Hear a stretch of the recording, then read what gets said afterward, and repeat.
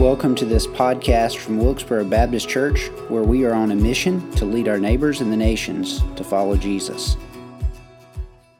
I heard a story once about a teacher who was trying to get her little class to understand arithmetic, and she asked James in the class, she said, "James, suppose your mother made a peach pie, and there were 10 of you at the table, mom and dad and 8 children. What slice would you get? What would be the fraction of the slice that you would get?" And James spoke up and he said, "I'd get a ninth." The teacher said, "Hold on a second, James. I want to make sure you understand this. There are 10 of you at the table, your mom and your dad and the 8 children. What is the fraction that you would get? Don't you know your fractions?" James spoke up and he says, "Yes, I know my fractions, but I also know my mom.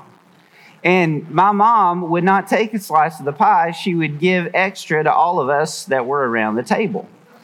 Folks, that is my mom, and many of you have moms that were like that or are like that, who are going to be selfless and sacrificial and put others in front of them over and over and over again. As mothers are known for their sacrifices and selflessness, so churches must be known for the fidelity of their doctrine and the love of others that undergirds their ministry. We're going to be looking at a text in 1 Timothy chapter 5, verses 1 through 16.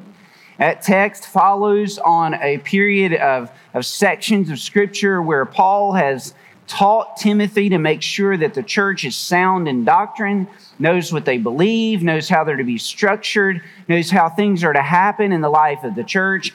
And he moves into chapter 5 and 6, and he's dealing with not now what the church believes in the sense of what doctrine are you to hold, but he's moving into this section of Scripture where he's talking about how the church should behave, how the church should minister to one another, how the church should care about those in their midst. And particularly or specifically in these 16 verses, he's talking about the church and how it interacts with widows in the community of faith. So we're going to read this text, if we will, and we're going to look at some instructions for church ministry from this passage of Scripture. Read with me beginning in verse 1.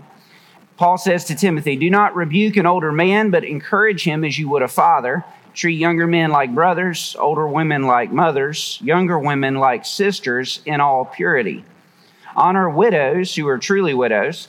But if a widow has children or grandchildren, let them first learn to show godliness to their own household and to make some return to their parents, for this is pleasing in the sight of God.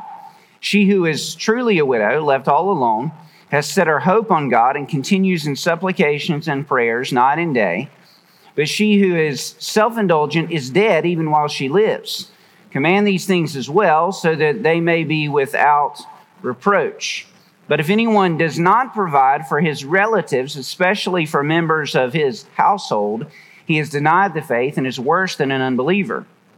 Let a widow be enrolled if she is not less than 60 years of age, having been the wife of one husband, having a reputation for good works, if she has brought up children, has shown hospitality, has washed the feet of the saints, has cared for the afflicted, and has devoted herself to every good work. But refuse to enroll younger widows, for when their passions draw them away from Christ, they desire to marry, and so incur condemnation for having abandoned their former faith. Besides that, they learn to be idlers, going about from house to house, and not only idlers, but also gossips and busybodies, saying what they should not. So I would have younger widows marry, bear children, manage their households, and give the adversary no occasion for slander. For some have already strayed after Satan. If any believing woman has relatives who are widows, let her care for them. Let the church not be burdened, so that it may care for those who are really widows." Look at 5 specific instructions for different categories of people in the life of the church. And we'll walk through these rather quickly. I hope that you'll be encouraged by this passage of Scripture and also encouraged in the way that we behave toward those around us. Let me first give a word to the ministers or to those who are in leadership. Paul begins verses 1 and 2. He says, treat others respectfully. That's the word to ministers. He said to men who are older, treat them with respect. to men who are your own age. Make sure you talk to them like brothers. To women who are older, treat them like mothers. Honor and respect them and lift them up and encourage them. And to younger women, treat them like sisters in all purity. I'll tell you this, if pastors throughout the last 2 millennia of church history had treated everyone in their congregation this way, there would be far less division and frustration in church life. Now, there are divisions in churches that happen from congregation members and other church leaders. But the reality is that pastors have caused problems simply because they have acted in a way that's disrespectful to their elders, that doesn't treat ladies in the church with the proper respect.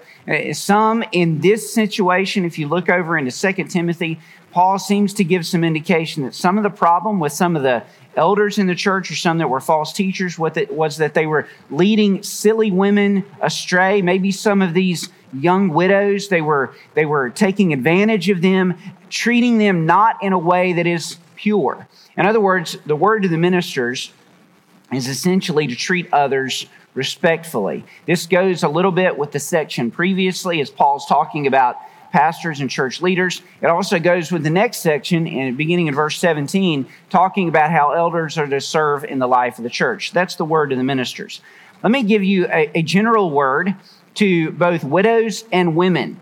And this comes in the next section, verses 3 through 16, and we'll break out some specifics in light of that. And this is the word to widows and women. Embody characteristics of honorable Christianity. Now, Paul's going to talk a lot here about what the family's responsibility is to widows, what the church's responsibility is, and really practically that's what he's doing. He's given us instruction for how the church is to care for those who need care and compassion. But there's something that undergirds this section that I want us to pay attention to. Paul is commending characteristics and ways of behavior. He's undergirding what it looks like to be a godly lady in the life of the church, whether it is someone who is married and has a family, or whether it's someone who in this situation of the text finds themselves in the position of widowhood or in need. And widowhood was a serious need in the New Testament culture. In other words, widowhood could be severe in the Greco-Roman world, since women were usually not the direct heirs of their husband's wills. Rather, the widow had her dowry as well as any stipulation which was made to his heirs to take care of them. In other words, if the son or sons did not care for their mother, then a woman could find herself in a situation where she was dire and couldn't provide for herself financially if her dowry was not substantial. So one of the things that was taking place in the Greco-Roman world is there were some women whose husbands had passed away who found themselves in a situation where they couldn't meet their daily needs. You've got to remember, Paul is writing to a culture and to a day and an age that's 2,000 years removed from our own. There have been a lot of advances in culture for women to both have jobs and have careers and have financial stability on their own, either individually or as a part of a household. And in the New Testament Greco-Roman era, that was just not the case through and through. Now, there were some that had plenty of resources. Paul even reflects on some in the text who are doing fine financially and don't need the specific care of the church. The word honor there in verse 3 means to take care of, to respect and hold up, but it holds with it the idea of caring for someone financially.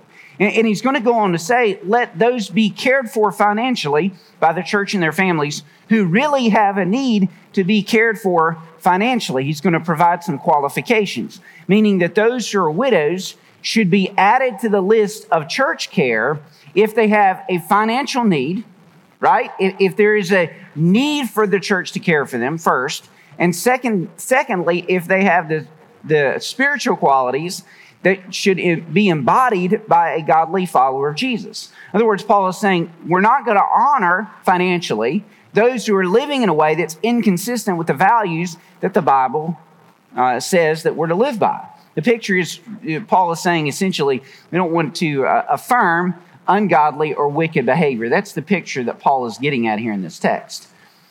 John Stott put it this way, talking about widows and those who are destitute. He says, Scripture has much to say about widows and honors them in a way that most cultures do not. Too often, a married woman is defined only in relation to her husband. Then if he dies, she loses not only her spouse, but her social significance as well. But note this, in Scripture, however, widows, orphans, and aliens, that is, people without a husband, parents, or home, are valued for who they are in themselves and are said to deserve special honor and protection and care. The Bible says, as we've already read in Psalm 68:5, God is described as a father to the fatherless and a defender of widows. It's written of him that he defends the cause of the fatherless and the widow. You can find that in Deuteronomy 10:18, Psalm 146:9, Proverbs 15:25. Because this is the kind of God he is, his people are to be the same.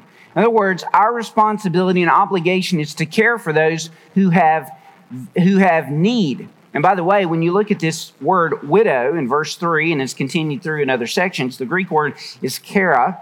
And it doesn't just mean a woman who has lost her husband.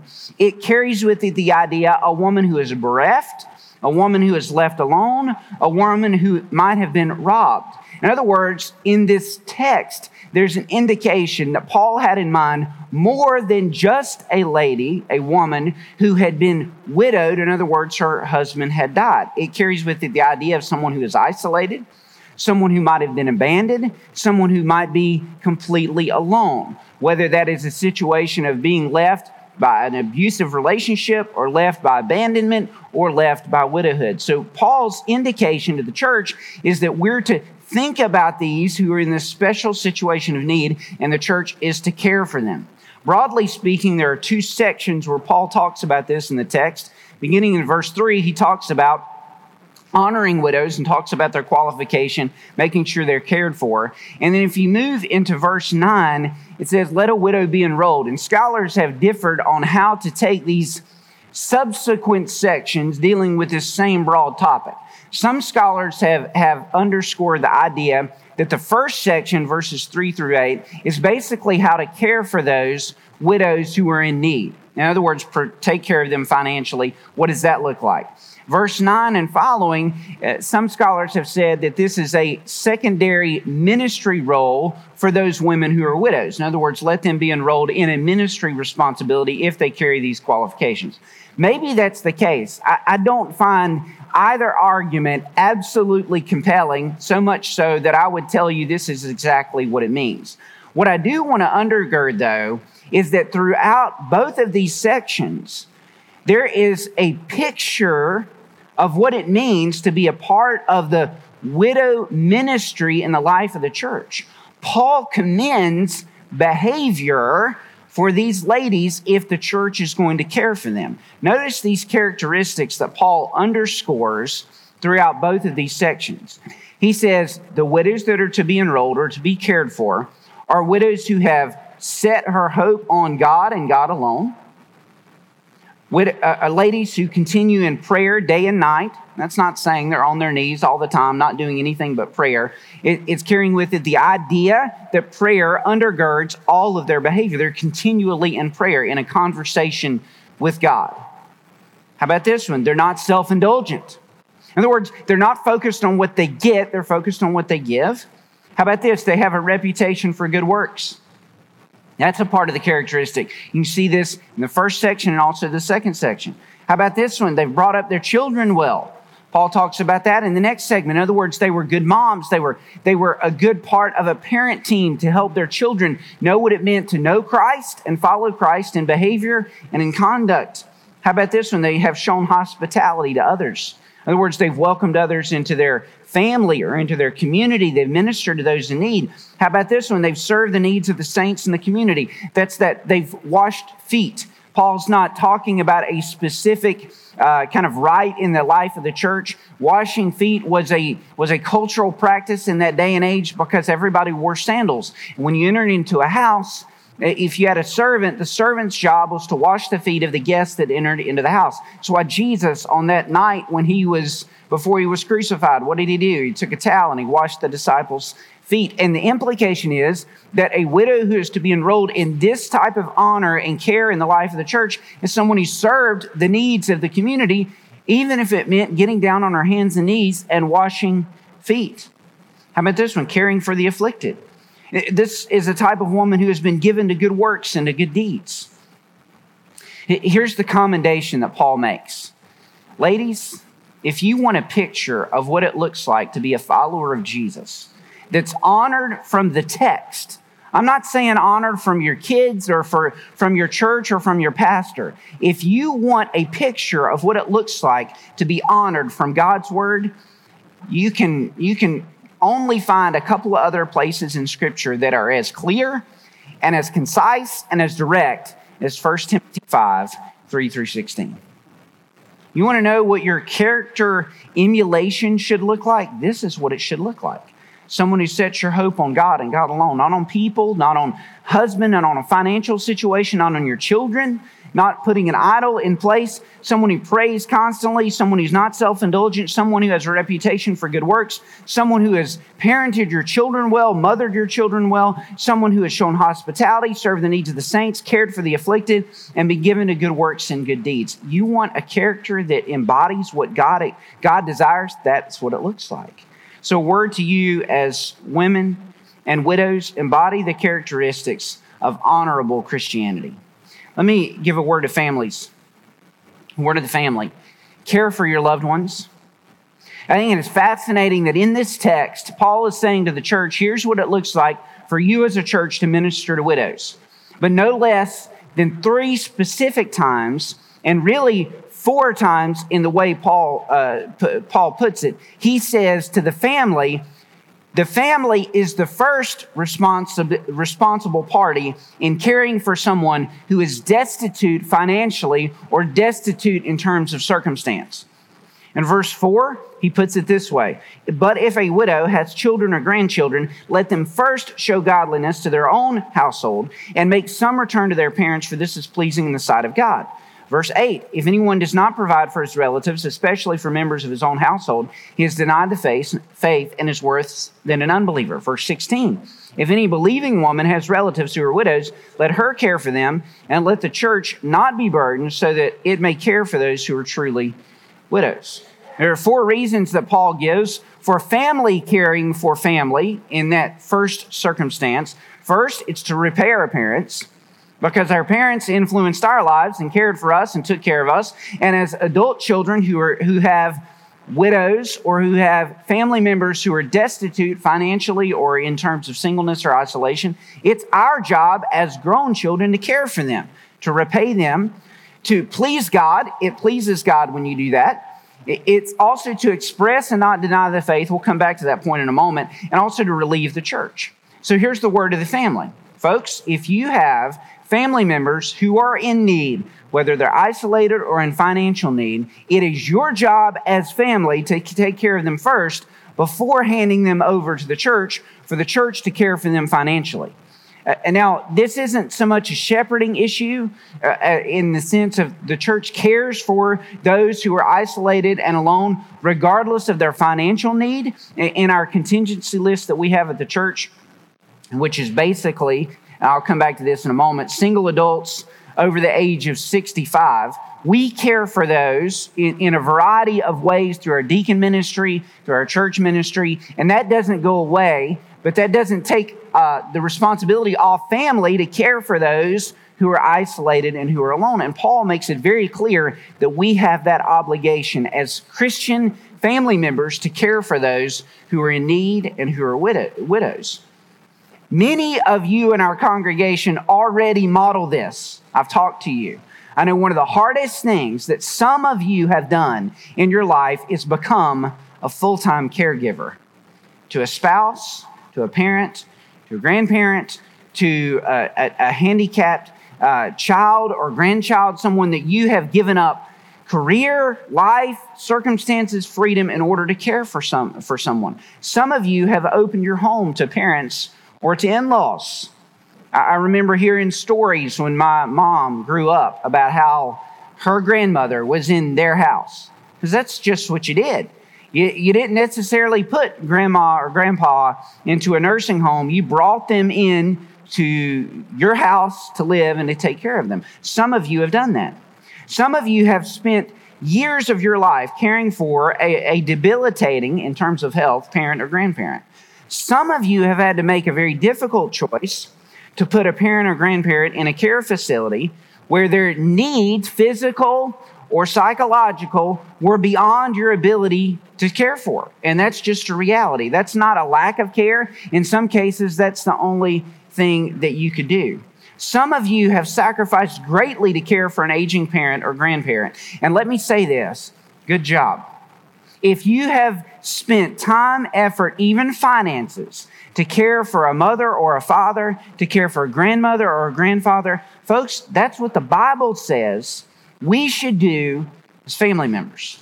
Can I just say, that's what Paul is saying here. He's telling us as Christian children and grandchildren, we have an obligation, first and foremost, to care for those who are in financial need or in need in terms of isolation. It's what God expects.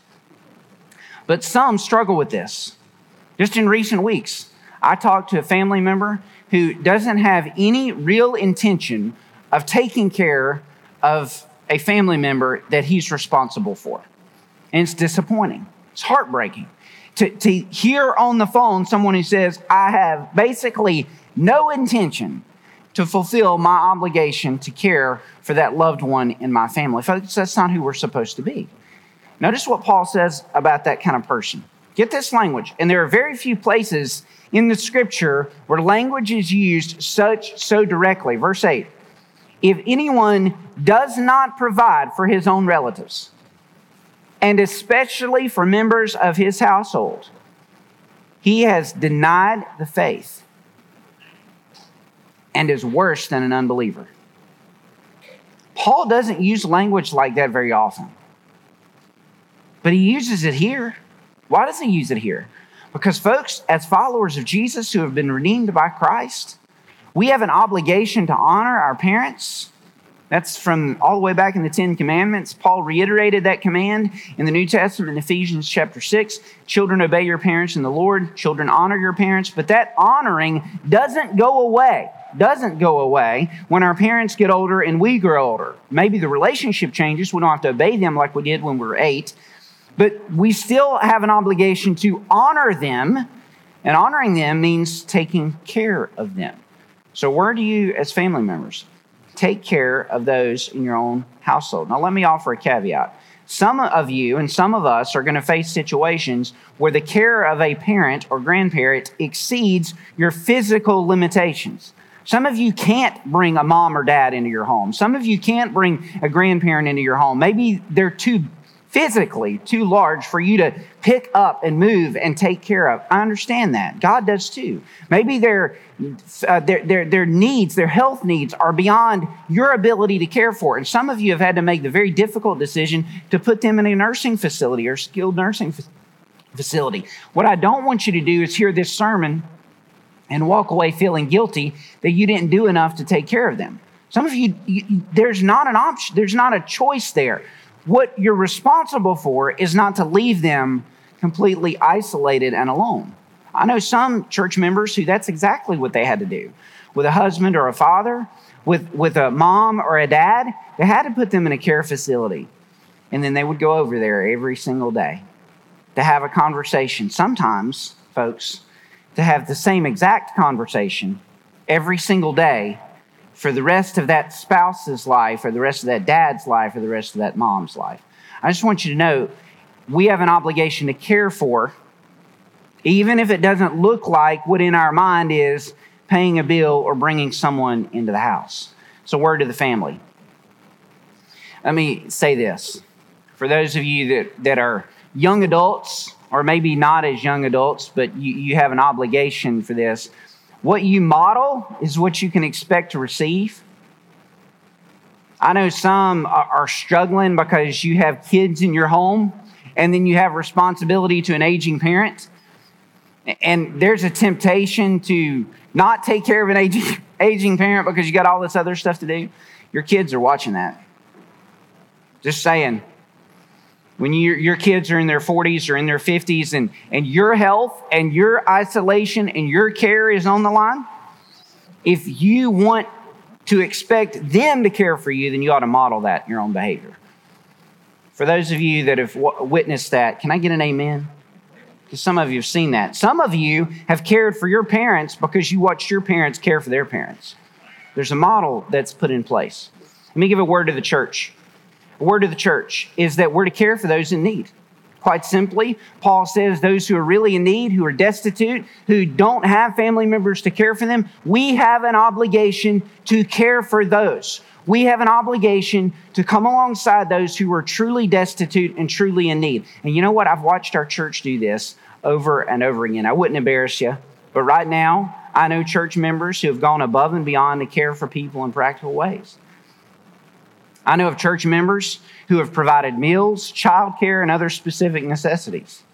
I know of church members who have taken others to doctor's appointments, who have run errands, helped others run errands, make sure they have their needs.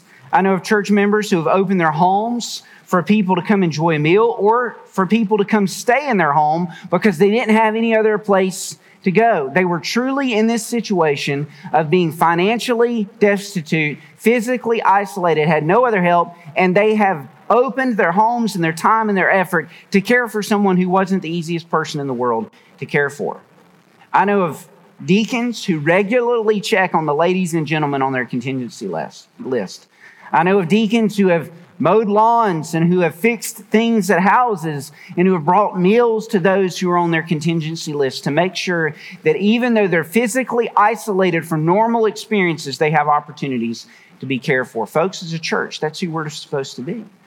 We're to be known not just by our doctrinal fidelity, but by our love for one another. By the way, Pastor Tad a few weeks ago preached on the church at Ephesus in the book of Revelation. And he talked about how the church at Ephesus had gotten the theological foundation correct, but missed the love for others. I think it's one of the reasons why Paul in chapter 5 here, 1 Timothy, he moves that direction. He's letting us know it is right to be doctrinally sound, but it is bad if we're doctrinally sound and we forget to love one another.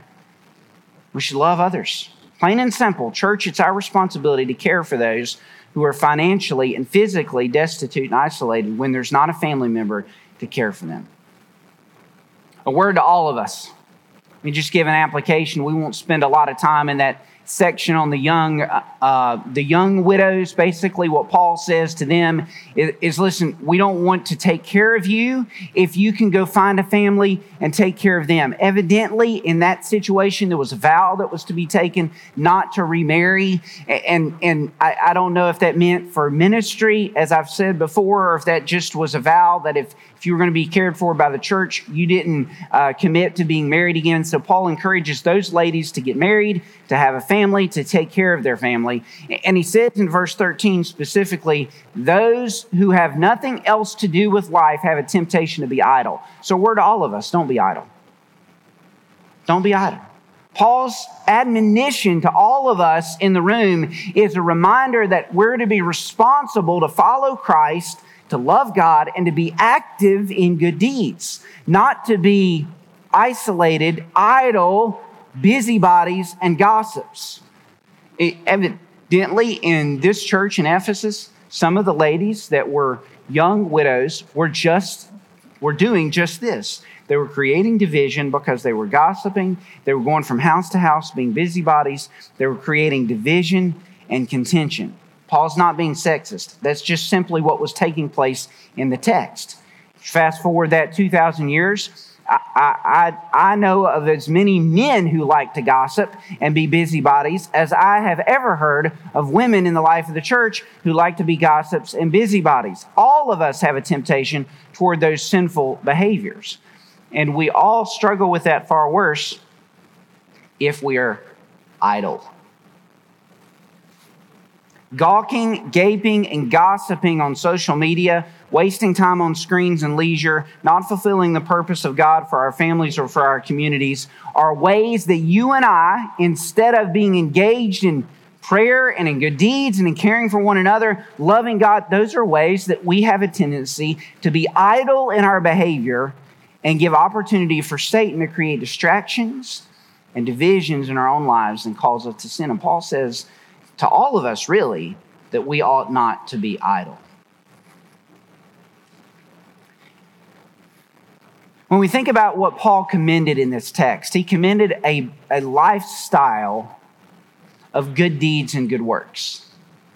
I want you to note what he didn't say. He didn't say to you ladies in the room that you're to do everything, that you're to be all things to all people. He didn't tell you that you have to accomplish all of the things in life that maybe you'd like to. He didn't say that to men either. I want you to get this. Ladies, if all you have ever done is been a good wife and mother, that's plenty enough in terms of the pages of Scripture. Paul commends motherhood. He commends caring for a family. He commends taking care of those in need. Why? Because the eternities of your children and your grandchildren are in some ways, ladies, moms, grandmothers, in your hands in a gloriously unique way. In 2 Timothy, Paul commends Timothy for the faith that he developed, not from his dad, but from his mother and his grandmother. Paul said, this faith was in your grandmother and was in your mother and now is in you. They invested in his life spiritually, and their investment in Timothy's life raised him up to be a leader in the church, someone who we have 2 letters written to him, and someone who faithfully pastored this church at Ephesus. Ladies, I just want to say, the influence and the power that you have in terms of influencing your children and grandchildren is a great and powerful influence. It can change eternities, it can change nations, it can change mission environments. Heard of a story about missionary Robert Moffat. You may not be familiar with him. He's a Scottish missionary from the 1800s. God sent him on a missionary journey to the inner continent of Africa. You may not remember Robert Moffat, but you're familiar with David Livingstone. David Livingstone, that great missionary who traveled to Africa decades after Robert Moffat and married Robert Moffat's daughter, Mary. Robert Moffat, it is said that when he went into the kingdom of God, he took an entire continent with him. That's what it said about his influence. Because he went there, he started mission stations, he learned the language, he preached the gospel in native languages, and he spent the latter part of his missionary career translating Scripture into the languages of the peoples. And you know what history tells us is the motivating factor, or one of the primary motivating factors for Robert Moffat's mission work? It was his mother. Specifically, a kiss that his mother gave him at a specific time in his life. It said that Robert Moffat was trying to figure out what he was going to do next and thinking about going to the mission field, praying about going to the mission field, and was on his way on a journey to go get on a boat to go to the mission field, and his mother was walking with him. Was walking with him for a number of those miles, and at the point where she couldn't go any further, she turned and looked at her son and said, "Will you promise me something?" He said, "Mom, if you'll tell me what you want me to promise you, I'll promise it to you." She said, "No, will you promise me something?" He said, "Mom, will you just let me know what it is?" She said, "No, it's something you can do. Will you just promise me something?" He looked at her and he said this, "Very well, Mother, I'll do anything you wish." She took his head in her hands and she looked at him in his eyes and she said this, "Robert, you're going out into a wicked world. So I want you to begin every day with God, and I want you to close every day with God." And then she leaned up into his cheek and she gave him a kiss. And mission history tells us that that kiss is what made and kept Robert Moffat a missionary. The fact that his mom was so concerned about him being right with the Lord morning and evening because of the wicked world in which we live. That kiss sent him and established him on the mission field. In some ways, you could say that that kiss is what sent millions of Africans to the gospel of Jesus Christ, or sent the gospel of Jesus Christ to millions of Africans in that continent through his mission work. Moms, I just want you to hear something. You have an incredible opportunity to influence your children and grandchildren this day by being the godly woman But this text encourages, commends, and inspires. For those of you that are in the room that have not yet made a decision to follow Jesus, I just want to tell you something. The gospel tells us that there is forgiveness and hope through Jesus Christ. And I'm grateful for a godly mom who poured that into my life. I'm grateful for a godly mom who poured that into Robert Moffat's life. And I'm grateful for the gospel that has spread to our neighbors and the nations through many of you, ladies and gentlemen, who have loved Jesus and lived out the gospel. If you're here today and you're struggling because of a burden you have for a situation, for a family member, for a mom or a dad, for a child or for a grandchild, I want to invite you to the altar. I want you to know that God knows your circumstance. He cares about you. He is a father to the fatherless. He is a protector and a defender of those who are struggling.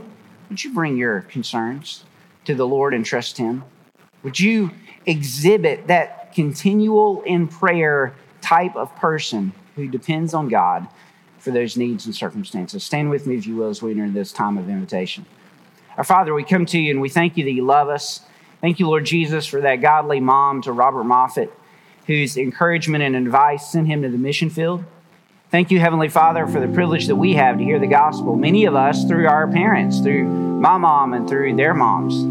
I pray, Heavenly Father, for those today that are struggling, for those whose struggle is grieving a mom who is no longer with them. I pray that you give them comfort. Pray for those today that are struggling with infertility or singleness or isolation, that you would help them to know, Lord God, that you are their protector and defender. You are their support in their relationship.